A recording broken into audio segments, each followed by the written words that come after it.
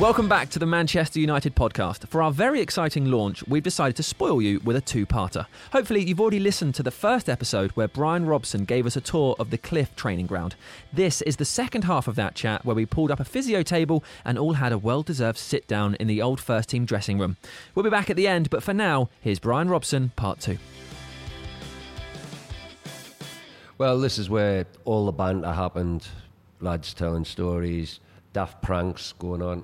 I can always remember me, Stevie Coppell, Ray Wilkins went to a variety club, Great Britain function in Leeds. Ray decides he's had enough and he's a little bit tipsy. So the car that they'd put on for me, Steve and Ray said he's going outside to have a sleep. We walk out when me and Steve are ready to go.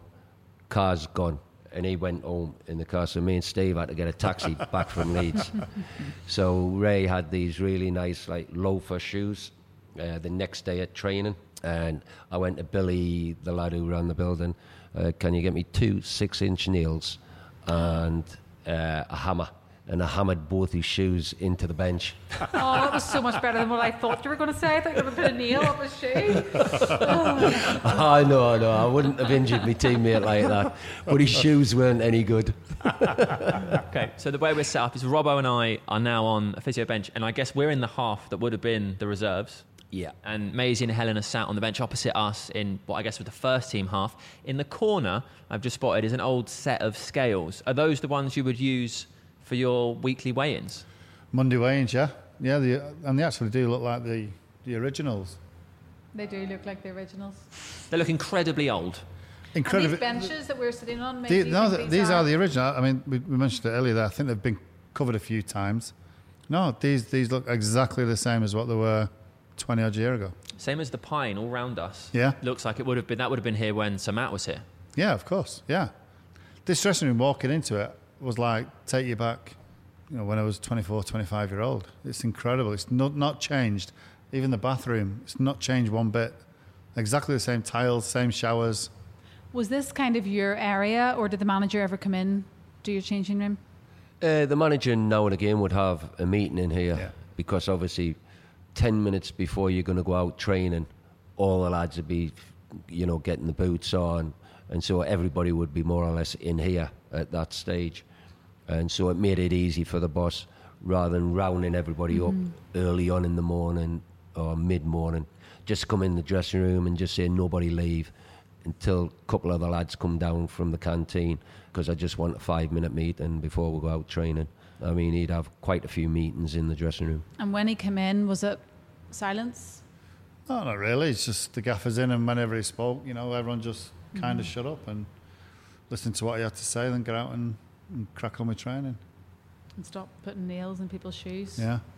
Did he if get you back for that? If he'd have walked in when you'd have done that, what would Hold he have on a done? minute. Get me back for it. He left me in Leeds. Who's in the wrong?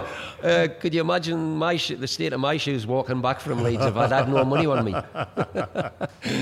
If you'd have been caught doing something like that with either manager or I would have any laughed. manager? Yeah. Oh. Ron Atkinson or Sir Alex would laugh at that sort of thing. Yeah. As long as I paid for the damage and the nails. Did either of them change anything here in the transition between having Big Ron and then Sir Alex coming in? Did they have their own, I guess, ideas of how the facility should be set up? So did you notice that with the departure of Ron? And No, it was very similar, because that wall was still in when Sir Alex was here, so he didn't change that. Bathroom stayed exactly the same. So the boss didn't really change that much, apart from the canteen. He just opened the canteen up that little bit more to give people a bit more space. But other than that, you didn't really have room to change so much. Small. It's small, surprisingly small. Okay, should we talk a little bit about your career on the pitch? Can do if we have to. Seems like a waste not to. I'm sure we'll have you back on, but there's so much to talk about. It just seems while we're sat here, there might be a few little gems you can tell us. Like, do you have any specific favourite moments for you? Well, a few stand out. So, actually winning a trophy, FA Cup, the first major trophy that I won in '83. That was a great moment, scoring 2 goals, winning 4-0. So that stands out. But for me, my favourite one-off was Rotterdam when we won the European Cup Winners' Cup against Barcelona, winning the game 2-1 against a great team like Barcelona. That was a special night, on one-off winning. But my favourite of all time is the 92-93 winning the title, because everybody kept saying it, it's 24 years, it's 25 years since we won the title.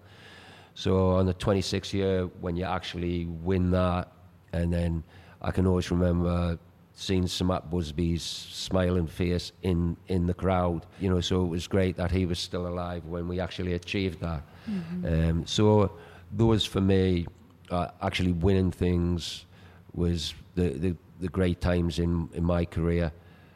But then the Barcelona one as well in '84 when we got beat 2-0 in Barcelona, came back, won 3-0, scored a couple of goals. But for me, why that comes into, because we didn't win anything that year, but why I mention that is because for me, it was the best atmosphere I'd ever witnessed in Old Trafford, and still is. It's pretty incredible, isn't it? Mm-hmm. Do you know, going back to the 93 against Bryan? 83. 83, sorry. You had, and this is what I love about you, is that you are a team player. Is that you sat on 2 goals, you get a penalty, you got a chance of scoring an hat-trick in a... Yeah, it would have been the first one in 30 years. And yet you said to Arnold, I know... No, Ray Wilkins said to me, he says, there go Rob, we'll get a hat-trick. And I just went, cheers, Ray. So I got the ball, but then I threw it to Arnold, because for me, if we were 1-0 down, Arnold had never missed a penalty for the club. And so that's why I threw it to Arnold, saying, no, you're the penalty taker, so you take it. So that's why I turned down. I mean, it could have been okay for me to do, because we were 3-0 up. Yeah, that's what I mean, yeah. And I actually got brought down for the penalty as well. But it didn't really bother me, because all I was interested in was winning the FA Cup, and that's why I threw the ball to Arnold. I read an interview the other day with David Beckham. I know you mentioned him earlier because he used to clean your boots, and he'd won like a Man of the Year award or something, and he was asked about his career in total and about like what he's doing now and the different stages, and 4 times in that interview he mentioned you by name as an inspiration for hard work, for dedication, for committing to something, and for giving it your all. No, well, it's always nice, for your teammates, ex-teammates and that, to talk highly of you. But, all I ever wanted to do was sort of work hard, be a footballer. And when people say, well, what do you want to be remembered for? All I want fans and teammates who I played with to be remembered is just he was a real hard worker, but also had great ability. It's 30 years down the line, Bryan, and people are still saying we need a Bryan Robson. I think people clearly do think that. You hear that every single day, don't you? But maybe those tips worked for David Beckham then, because look, he's mentioned you 4 times. Those boot cleaning tips obviously worked, didn't they? They certainly did. I tell you what, I should have cleaned his boots, and then we could have reversed it, and I could have been the superstar all around the world. In 2011, you came top of a poll for the club's greatest ever player. How do you process stuff like that? No, well, I think it's because when you look at, there's a lot of players that died, from the Busby Babes era, and then a lot of players that have played with me because I was here for 13 years. Some of the lads, even like Dave, I never played with, but I'd played against. And so people know you from that way. So I was sort of like in that age group of where everybody more or less knew me, where some of the players didn't particularly have that. And so that's why I'd sort of just nicked in front of George and Sir Bobby. So what you've done is deflect being named Manchester United's greatest ever player to being you played at the right time. No, yeah, I think it was. I mean, George Best and Sir Bobby, I thought they'd win it, and that's why I voted for Duncan Edwards. And I beat them by 1-2. And I beat them by one vote and 2. So well done, Duncan. These votes aren't meant to be political, Bryan. What about today's market? What would you be worth? I know it's hard to put a figure on yourself. David, I'm not really bothered about... Could you actually play in today's game? Absolutely, I know no problem. Yeah. No problem. Yeah, because I'd be fit enough. Your intelligence doesn't leave you as far as how to know how to play the game. you'd have to calm down on the tackling because that's the rules. But I wouldn't be really bothered about how much like I would be in the transfer market. It's what I would do with 600 grand a week. That would be a problem. How to spend it? That'd be some drink. Where did Captain Marvel come from? That was Sir Bobby Robson. We were playing Yugoslavia in Belgrade, and we needed to beat Yugoslavia in the away game. I score an early goal, create the next goal, and we win 4-0 in Belgrade, which was a great result. And anyway, I got man of the match in all the papers and that. But Bobby Robson, in the press conference after the game, I went in with him. They're chatting about the game and everything, and how well we played and how well I'd played. And then he said, well, what do you expect from Captain Marvel? And that's where it came from. And then all the media loved that because it was an easy headline for them. And then it just stuck with me after that. What were you like as a captain? I think I hope to think that the lads, well, I know that the lads think I was fair, but I was quite demanding. If I thought people were getting lazy or they ducked a challenge or a tackle, then I'd have a right go at them, and rightly so, because it's your living and you're trying to get the best out of your teammates. But if the lads did really well, then I'd encourage them and say, that's brilliant and all that, and applaud them and praise them on the pitch. But then off the pitch, I always feel that I was quite central to having bonding days where the lads went out 3-4 times in the season, had a great time together, because then you talk about each other's family and all that sort of thing. You have a laugh with each other and all that, rather than it being football all the time. So I think I was quite central in getting that organised, and the lads enjoyed those days. How much do you think you influenced Roy Keane as a captain here?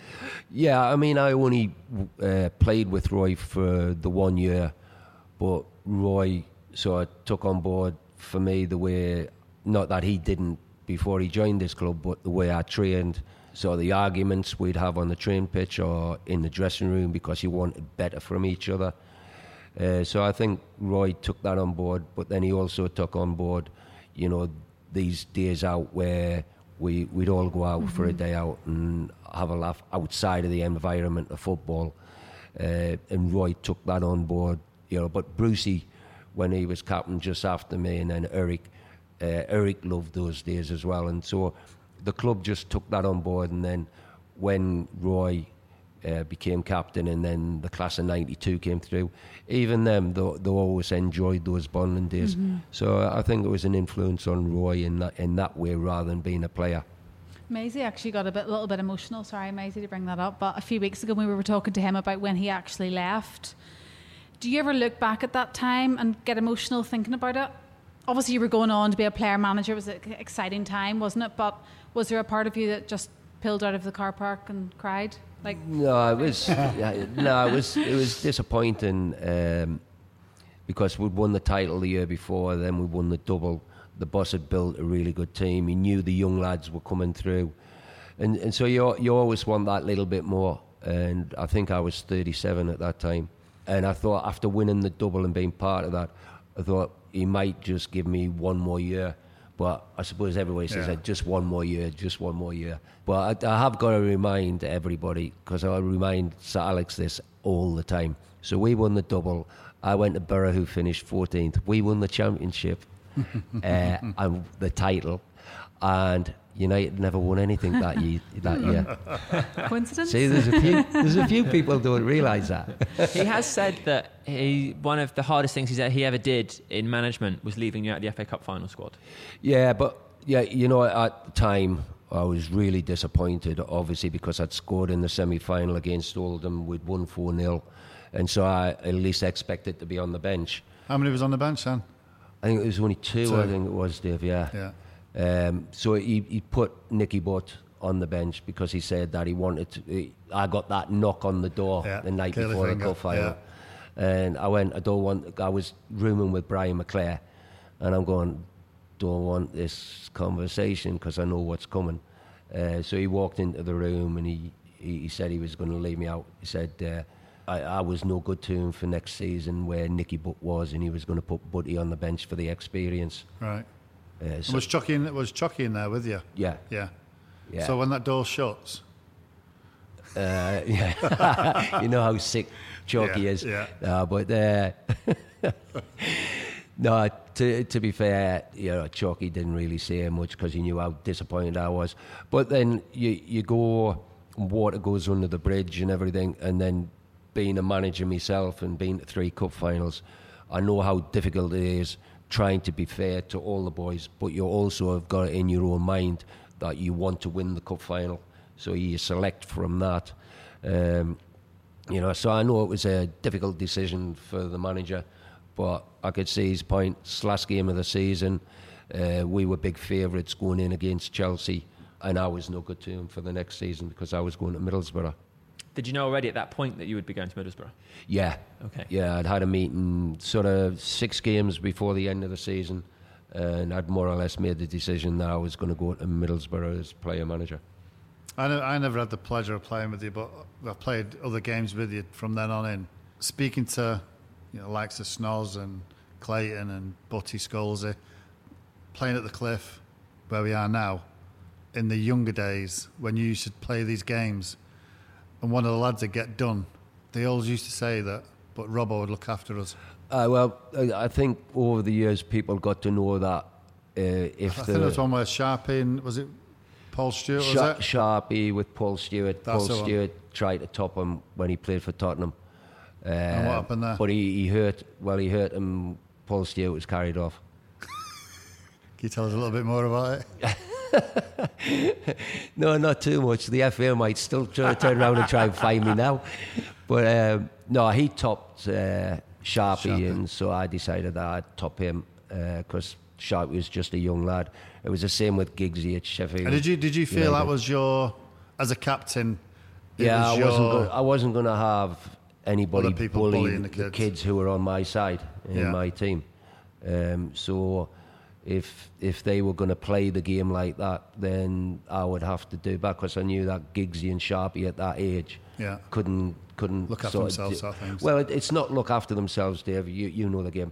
It's get them back. Yeah, because they didn't really know how to do it because they're kids. So. What about your other challenges? Obviously, people go on about Souness being hard, McMahon being hard, Vinnie Jones. Who's the hardest? For me, Jimmy Case. Jimmy Case was really difficult to get back. So he'd leave his foot on. Did you always feel that you had to get him back? Or would you wait? Would you wait to the next game and think, well, I've got you in another 4 or 5 games? Went in the memory bank. Yeah. So if somebody had really hurt your ankle or tried to do you, caught you quite because well. You broke your leg really 3 times, was it? Yeah, but that was right in the early days with West Brom. No, but did you ever think, I'll learn from that? Nobody's going to top me again. Yeah, and so that's why I got a bit more evil on the pitch than what I was when I was a kid. Right. Because I broke my leg 3 times, when I was 19 to 21. Was that naivety, Yeah. Just went for the ball, and the last one when I broke my ankle, which was for me probably the worst injury because it still affects me now, where it's a bit sore. But Dennis Stewart, he knows, he topped me when he was playing for Man City against West Brom. And he's the lad who done your ankle? He broke your ankle, right? But he knew what he was doing? Yeah, he knew exactly what he was doing. Did you get him back? No, because he retired soon after that. But I'm quite friendly with him now because he lives in Ale. So going back to Jimmy Case. Still time to get him back. Yeah. Jimmy Case, he was really clever at getting you, but then Jimmy would just stay away from the ball. So you're trying to get him back and he'd not go anywhere near the ball if you were around him because he knew that you were going to try and get him back. So he was so cute at it. But then it was funny because years after I'd finished my career and Jimmy had finished his career, we were out doing a Man United Liverpool legend thing over in Dubai. And I went with a few of the lads because I knew them from England camp. And so I was sitting with quite a few of the Liverpool boys and we're having a beer. And I went to Jimmy, I went, see, you were so clever at the way you did it, and then you'd stay away from the ball and all. But you know what it was? Do you know when I used to mouth at you and all that? you never said anything.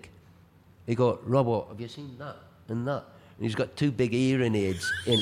He says, I was frigging deaf. That was brilliant. Brilliant. Well, we've had a look around here, and there's so many photos of you up around the building, some great memories, but I'm just going to show you this one.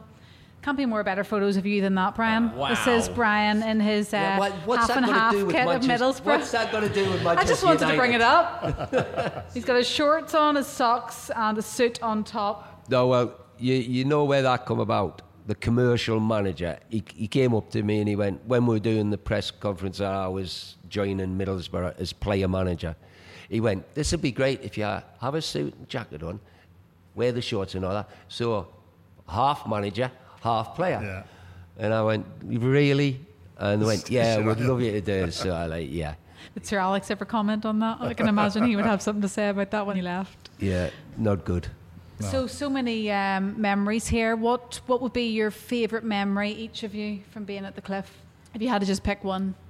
Probably, and it's a funny one. Big Peter Schmeichel coming out of the bath, and Nicky Butts just made a pot of tea, and he's stirring the tea, and Big Pete asks for go on, I'll have a tea with 1 sugar, and Butty's stirring it, and Big Pete's toweling himself down with his Hampton hanging out, and hot spoon right on the end of it, and you can imagine this room, because obviously the partition had gone then, benches were still here, and Big Pete's legging it around these 2 benches chasing Butty with a little blister on the end of it.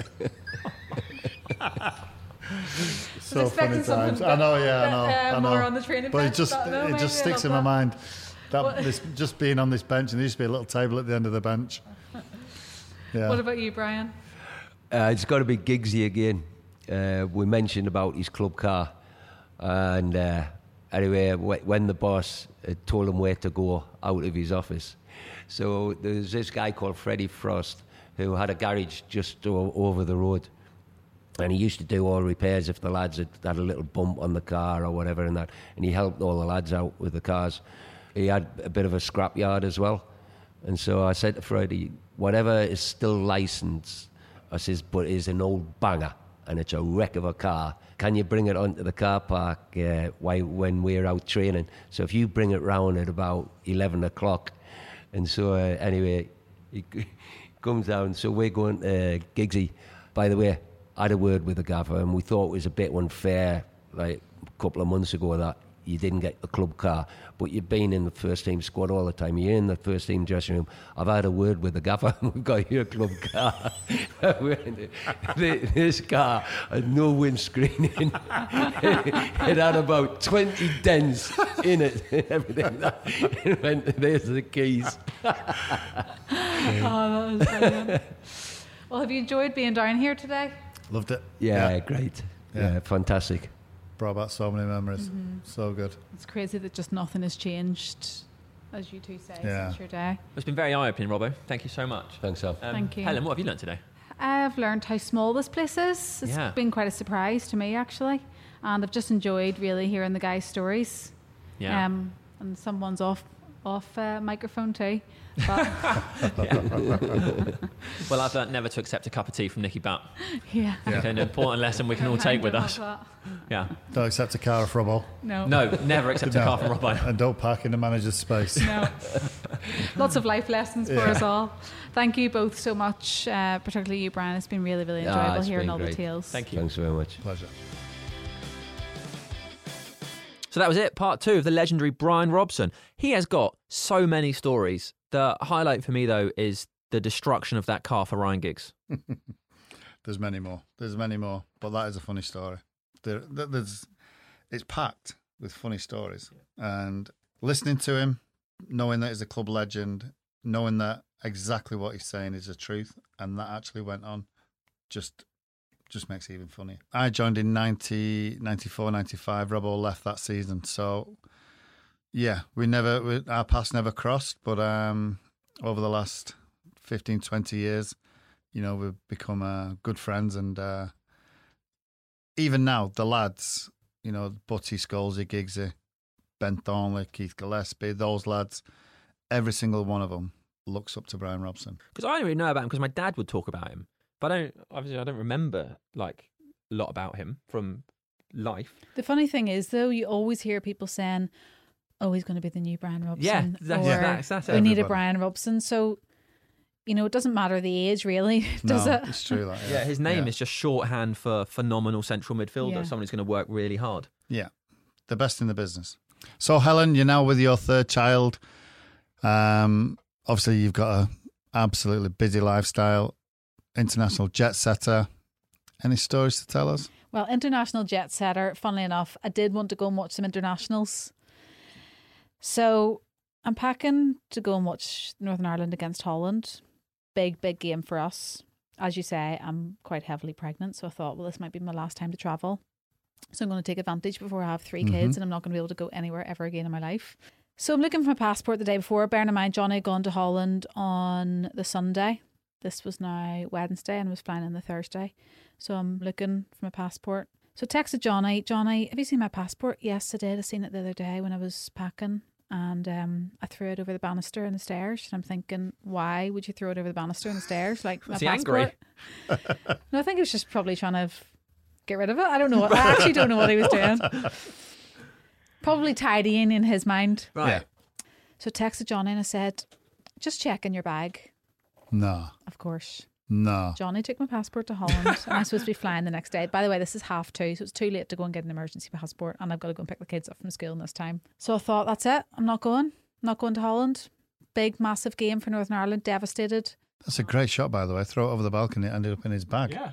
Great shot. No. He thinks he threw it over Oh, right. the banister, but really what he did was put it back into his bag. So I'm thinking, that's it. I'm not going to Holland. Like, gutted. Anyway, obviously Johnny was in a bit of a panic because I hadn't been very well the week before. So I think he thought this will, Yeah. give me a wee boost going to Holland, feeling better.